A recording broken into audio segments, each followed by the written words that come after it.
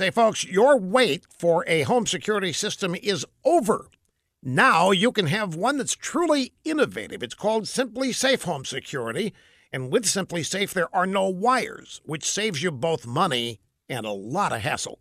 You decide where the sensors go because you know your home best. They all connect wirelessly to your Simply Safe base station. The whole system installs inside of an hour. Professional 24/7 monitoring is only $14.99 a month, and with that, you get an app on your phone that allows you to arm and disarm your system from anywhere. You can also hook your phone up to Simply Safe's state-of-the-art security camera and monitor every inch of your home. The other guys will have you sign a 2-year contract for home security, but not Simply Safe. Monitoring is monthly and it's optional. Just go online to simplysafeusa.com.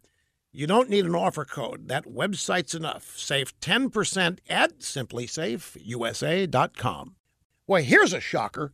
Harvard student newspaper, The Crimson, just ran an editorial calling on Harvard to hire more conservative professors.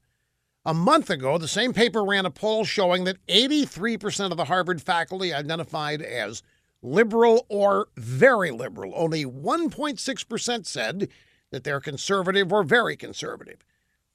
The Crimson said these statistics do not reflect America. Really? Yeah, the editors warn the lack of ideological diversity creates a perception that Harvard does not welcome conservatives. They say it's why many Americans distrust higher education. They also say that adding conservative professors would help challenge prevailing ideas on campus. The editors believe that's a good thing. So why is the Crimson swerving into common sense here? Well, maybe these editors were shocked at President Trump's election. Maybe they suddenly noticed the giant disconnect between the Ivy League and the rest of the country. It really doesn't matter why, because the people who actually run Harvard are 100% liberals, and they won't listen to a bunch of student editors. They may talk diversity, but they'll never embrace ideological diversity, especially if that means hiring conservative professors. Oh, maybe a token here or there, but on a mass basis, it isn't going to happen. I wish it would, but it won't.